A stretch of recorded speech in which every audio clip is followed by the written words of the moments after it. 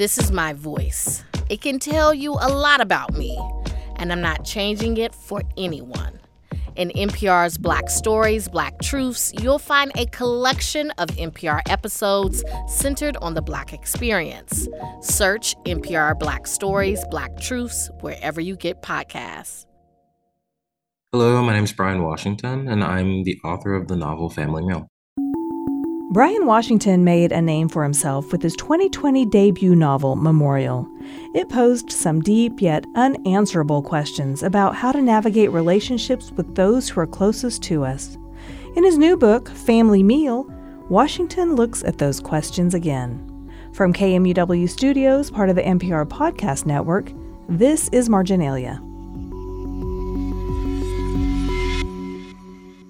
So could you give our listeners a brief description of Family Meal? Do you have an elevator speech for it? It's been challenging, but in many ways, Family Meal is a novel about two friends who are reconciling after some time away. It's also about found family, queer friendship, and ghosts. You mentioned ghost because Cam, one of our main characters, is haunted by Kai's ghost. Kai was his boyfriend, and he sees him at seemingly random times and imagines alternate versions of his death. So talk to me about their relationship, Kai and Cam's relationship, and how it continued even past Kai's death. In the relationship between Cam and Kai, it felt important to me to try and capture the ways in which navigating grief is not a straight line, or rather, it's very seldom a straight line, and it is a circuitous path that can look quite differently from person to person. Kai was really important to Cam. He was a love in his life. He was a North Star, so to speak. So, in writing the relationship, one of the questions that I was circling around was when we're no longer told how to be or who we are, who we should be, when we no longer have that sort of focal point to reflect ourselves off of, or to reflect an iteration of ourselves off of. How do we progress, or how do we make it back to center, and how and what challenges can present themselves as we try to figure out how to be okay? You know, Family Meal is told through three voices, Kai, Cam, and TJ. And each section has not only a distinct voice, but also a distinct format. Kai's includes photographs. TJ's is broken up into numbered sections. And so I'm wondering, when you set out to write a book, I wonder how each of these voices spoke to you, and how you decided to separate each so precisely. I knew that I wanted to write a novel circling around the question of the different forms that queer friendship could take. So from the outset, I was pretty sure that I'd want to give near equal credence to the two friends in question, Cam and TJ.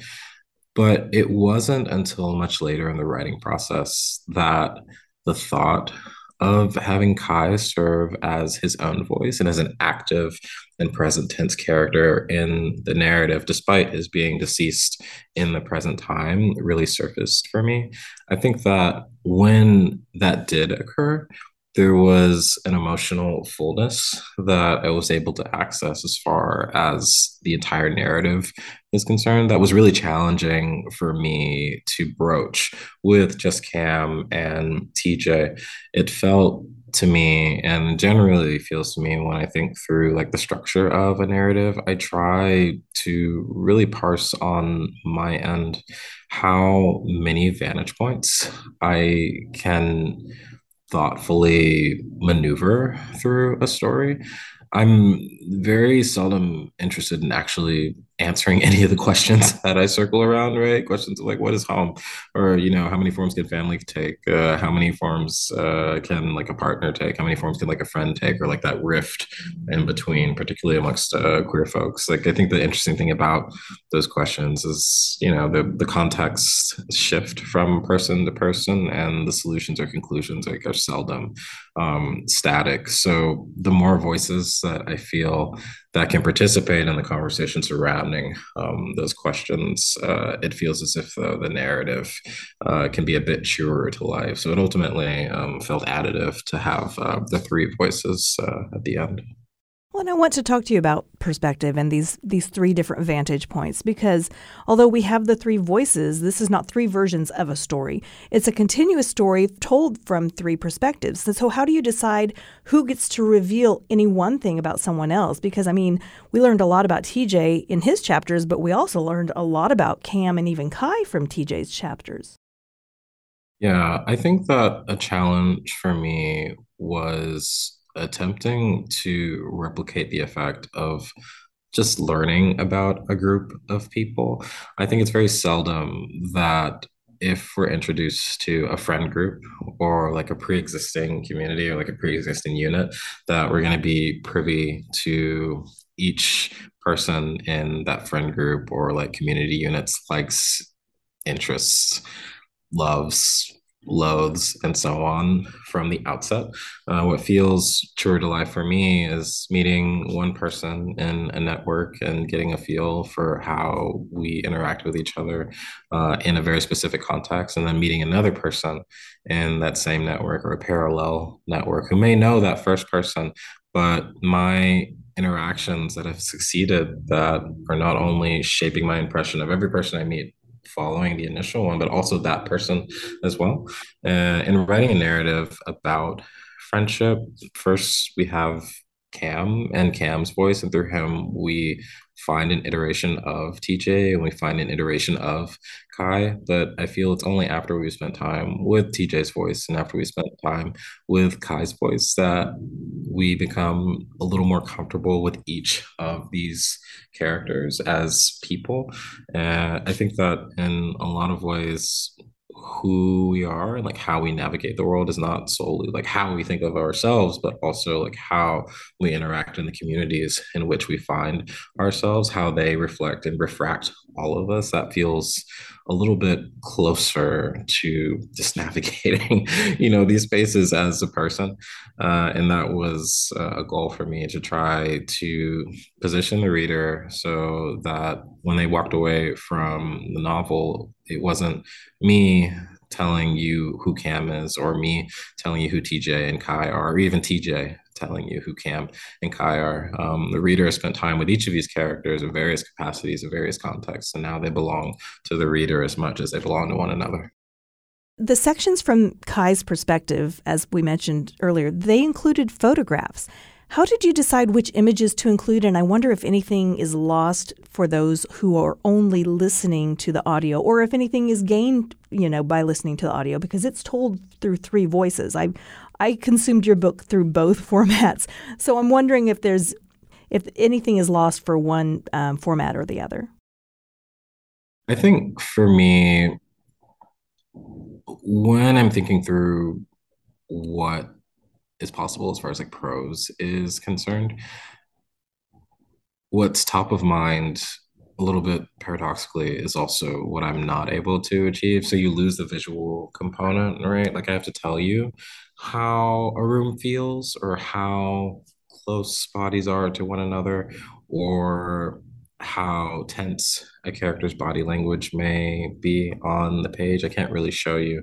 I think that with Kai's vantage point, although the photos aren't of people, they aren't of TJ or of Cam or of the larger communities in which they surround themselves, it felt like an opportunity to offer another shade of who this character is, particularly a character who is not embodied, so to speak, in the present tense of the narrative. And it felt as if though it only made structural sense to me for it to be Kai because of his position as a character who is not embodied, so to speak, in the narrative.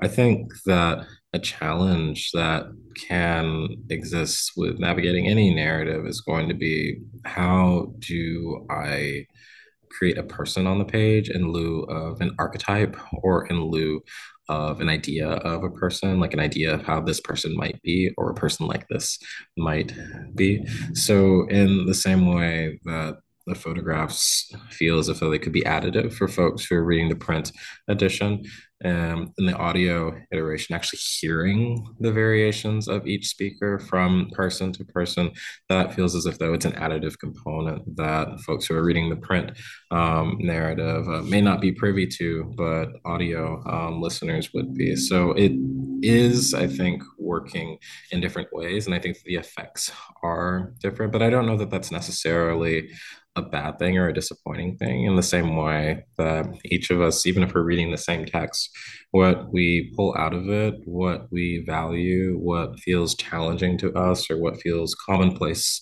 to us is going to vary from individual to individual. I think I'm just really lucky and like really grateful in a lot of ways that there are different formats through which someone can parse the story. Even as I was listening to your answer, I thought, yeah, there were photos of all of these flowers, but the descriptions of the gardens or the bouquets of sunflowers or even the weed, coming out of a crack in the sidewalk, they were all there. So the components were there. I had to just see them in my mind. So each of these three narrators navigates his own queerness differently, but a common thread that links them is the secrecy and sometimes shame forced on them. The book is set in today's world, and we'd like to hope that we've come a long way since the start of the gay rights movement in the 1960s. But how far have we come, really? I think that a challenge in writing Family Meal was writing a narrative in which each of these characters, Cam and TJ and Kai, are able to experience their loves and able to experience their joys and their hopes, and one in which they have the benefit of the doubt, but also having an honesty about the challenges they face by way of their marginalization or by way of the specific communities in which they find themselves. I think that what felt right to me ultimately was to try to imbue their respective narratives with as much specificity as possible and the challenges that they face with as much specificity as possible. I think, though, that a challenge that you're always going to run into when you're writing, and particularly when you're reading as a reader of narratives featuring folks who are coming from marginalized communities, are the ways in which that marginalization and the ways in which like the traumas surrounding that marginalization of just trying to be okay and a white supremacist society can override that benefit of the doubt and can override those joys and can override those hopes. So much of the editing work on my end was like trying to find a balance there, right? Trying to feel out an iteration that felt true to life, and that yes, you're navigating these issues, and yes, many of them are structural, and yes, many of them have drastic impacts on your life, but you still have your loves, and you still have to go to work, and you still have your hopes, and you still have the things that you aspire to that are interconnected but perhaps not solely related to those structural challenges or to those community wide challenges. Trying to create a narrative in which I'm showing the challenges that people are facing and the hopes that people are moving toward in lieu of like archetypes or types or categories or iterations of people, was the goal and always is the goal, particularly when I'm writing about communities that are just facing really demanding challenges. In December of last year, you wrote a piece for The New Yorker that talked about how as schools ban books and state legislatures pass anti-trans bills, bars offer something holy. And so I was thinking about this because when we first meet Cam, he's working at a bar, and bars and bathhouses play an important role for this book. Talk to me about the importance of those locations. I think that they're essential to an understanding of Family Meal. I mean, I think that what felt as if though it was a goal for me in this narrative was to try and write through each of these characters, through Cam and through Kai and through TJ to varying degrees, the ways in which these spaces and the communities and the folks that spend time in these spaces can so impact one's trajectory and so impacts one's sense of self and the ways that that sense of self can change over time. And so the experiences that Cam has in saunas, in queer bars, in queer spaces radically impact his sense of self, radically impact his trajectory, but not in the same way that it does for TJ and not in the same way that it does for Kai. I think that showing or attempting to show the elasticity of these spaces, how components of these spaces can be really challenging for Cam, but they can be really additive for Kai, or they can be really empowering for TJ, or components of these spaces just be really fraught for TJ, but they can make Cam feel as if though he's the most alive that he's been. I think that trying just to show the many different shades that can exist inside of these spaces, many of which are often written off as being one note, or written off as being dangerous, or written off as not having value in their respective communities or value in their respective environments, felt really important to me, because each of these spaces in different capacities had a lot of value for me. They've had a lot of impact on who I am and how I see myself, and who and how my friends see themselves, and how we see one another. So trying to translate that on the page felt as if though it would be a big challenge, because it's a massive thing, I think, to try and condense the idea of a space onto the page, let alone like the space itself. I don't know that a one-to-one correlation or translation is ever going to be possible. But even just showing, the ways in which these queer spaces can be important to so many people and so many different kinds of people, felt as if it were important for the novel. The way in which Kai died, it's a situation we've heard repeated too many times now. A traffic stop in which a Black man is killed by a police officer. I can't possibly imagine the depth of trauma that reading about these scenarios might cause for a Black person. But so how do you navigate writing about it? Or are you able to disconnect a bit? Or is writing this story a means of processing the reality of what's going on in our world? I think that when I was navigating Kai's narrative and his narrative trajectory, ultimately, one component of like how that scene ultimately came to be is that it wasn't included in like the original drafts in the same way that Kai's voice wasn't included in the original draft. Originally, it was just TJ and Cam who were reflecting off of one another and progressing together. And that was largely out of, I think, a fear of the challenges that their respective communities face and continue to face, overriding their own friendship and the progression of their relationship. But I found ultimately that it was more honest if I allowed space for those challenges that these communities face, right? Whether they are homophobia, whether they are racist, whether they are the intersection of the two under like this wider blanket of like white supremacy, allowing, I think, space for those challenges that they navigate in many different ways, I think, amplified the moments in which they were able to find joy and the ways in which they were able to find community with one another. So Kai's death ultimately falls into that question for me of how can I be honest and nod to the violence of American life for so many of these marginalized communities, while simultaneously creating space and holding space for the joys that can exist inside of these communities simultaneously, and the hopes that can exist inside and for these communities simultaneously, and the many different emotions that can and have to exist in tandem with one another. I think another component of writing about Kai's trajectory is and was ensuring that he was like a present tense voice for the duration of the narrative. I think that a risk for including a scene in which you have a death by way of the state, by way of like racist violence and structural violence, is that the individual who's navigating that violence is very much in the past tense, right? Or there's something who something like has simply happened to, or they're used as a symbol, or they're used as a theme for some larger idea that the book was pushing or a book could be pushing. And I knew I didn't want to do that, partly because it wasn't very interesting to me or like useful as a tool, and partly because it didn't really feel honest honest in and of itself, right? Like when we lose someone, they're not erased from our memory, like our emotions and the time that we spent with them and our conception of ourself as and through them shifts, sure, it changes, sure, but it doesn't go away entirely. So trying to find a way to balance these different emotions and these different emotional spaces felt as if though it was really challenging, but it honestly felt as if though it was another way of like opening the novel up to something that feels closer to like how life is experienced or can be experienced.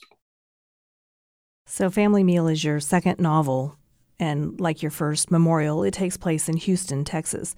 The changing city almost becomes a character in and of itself. I mean, the bar closes, the bakery moves, new trees are planted alongside old trees together on a street. What is it about Houston that appeals to you as a setting for your writing? I think quite a lot of it stems from the ways in which you have so many different communities and a true diversity of communities, and that it's racially and ethnically diverse. It is socioeconomically diverse. It's diverse by way of the many different microcultures inside of the more front-facing, larger cultures that exist inside of the city. The ways in which these entities are in such close proximity to one another, and by way of that proximity, they just have to find a way to make things work for one another.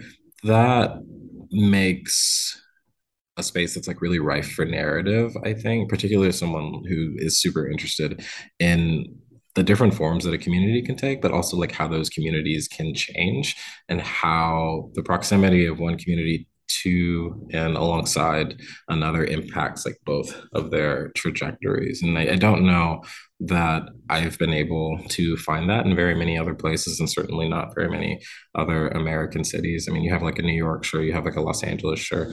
But for me, I think that I'm able to accomplish it in Houston on my end most ably right now. And that could change, as my sense of like community changes and like my sense of like where I'm finding value as far as narrative and community changes. But Houston is dear to me just generally, and it is a place that is just a lot of fun to tell stories about. It's constantly shifting, and that I think also makes for like a really useful narrative as well. You really can't land on like a solid answer or conclusion for like what the city is or like what its communities are, which makes it really useful as far as stories go. Did you have to do any research when it came to the food in the novel, or are you just a foodie? I am a foodie. I am a foodie, but I did have to do. I mean, so with every text, I feel like there's like a certain amount of research that I have to do, especially interestingly enough, like if it is a place that like I think that I know well, whether it's Houston, whether it's a particular neighborhood, whether it's another city or like another space or a community, I feel like if like because like I may have spent so much time in that space, or because I have like such familiarity within my own specific context, there may be like massive blind spots that I'm just not aware of by way of my having been so comfortable. So for each of the meals that like exists in the book, I either cooked it myself or like I sat through a number of iterations. And I think that was partly because it felt important to me to have a sense of how someone could interact or like hold a conversation in the midst of cooking that particular meal. If they were a beginner cook or someone who was just getting comfortable in the kitchen, as lieu of someone who is perhaps like a little bit more comfortable and more sure of themselves in that space.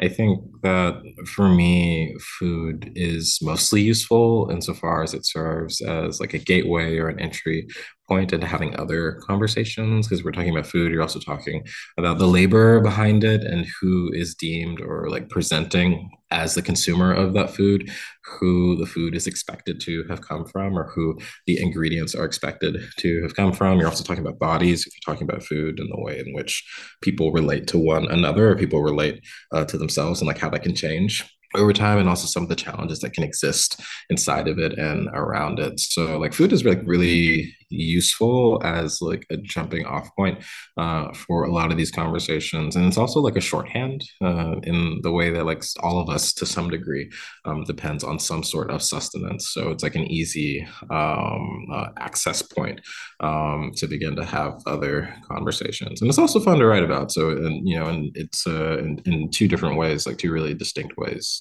It's had a lot of value for me narratively. So you also publish short stories and essays. How do you decide what you're working on at any given time, and what is next for you? I think that for me, I've found that I circle around like 3 or 4 questions like at a time.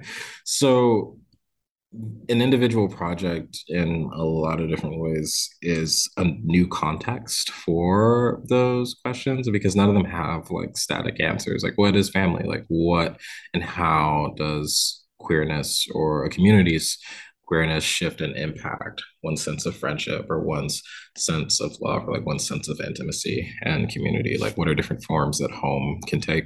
There's many different answers to those questions as there are like not only people but experiences that like a person has. So trying to figure out like, okay, like what is the context through which I want to approach this question now, or what is the vantage point from which contorting that question could be the most useful. That'll dictate like not only what the project is, but also like the length of time that I'm able to or that I can spend with a particular project, which is made for like some really interesting like starts and stops and like attempts. Even Family Meal, originally began as a sort of short story, and I just found that there was like more room and there was more space and there were more questions that I wanted to ask within that particular context, and that extended it. Right now, I'm working on what I think is going to be the 4th book, but like I've said that before and it's turned out not to be what I thought it would be. So I very hesitantly say that I'm working on the next long thing now, and it's going, but it's also one of those things like we'll see if it's done. That was Bryan Washington, author of the book Family Meal, which was published by Riverhead. Marginalia was produced at KMUW Wichita and is part of the NPR Podcast Network. Our engineers are Mark Statzer and Torrin Anderson. Our editors are Luann Stevens and Haley Krausen. Our producers are Haley Krausen and Katie Lanning, and our marketing coordinator is Carly Cooper. This is Marginalia, and for KMUW, I'm Beth Golay.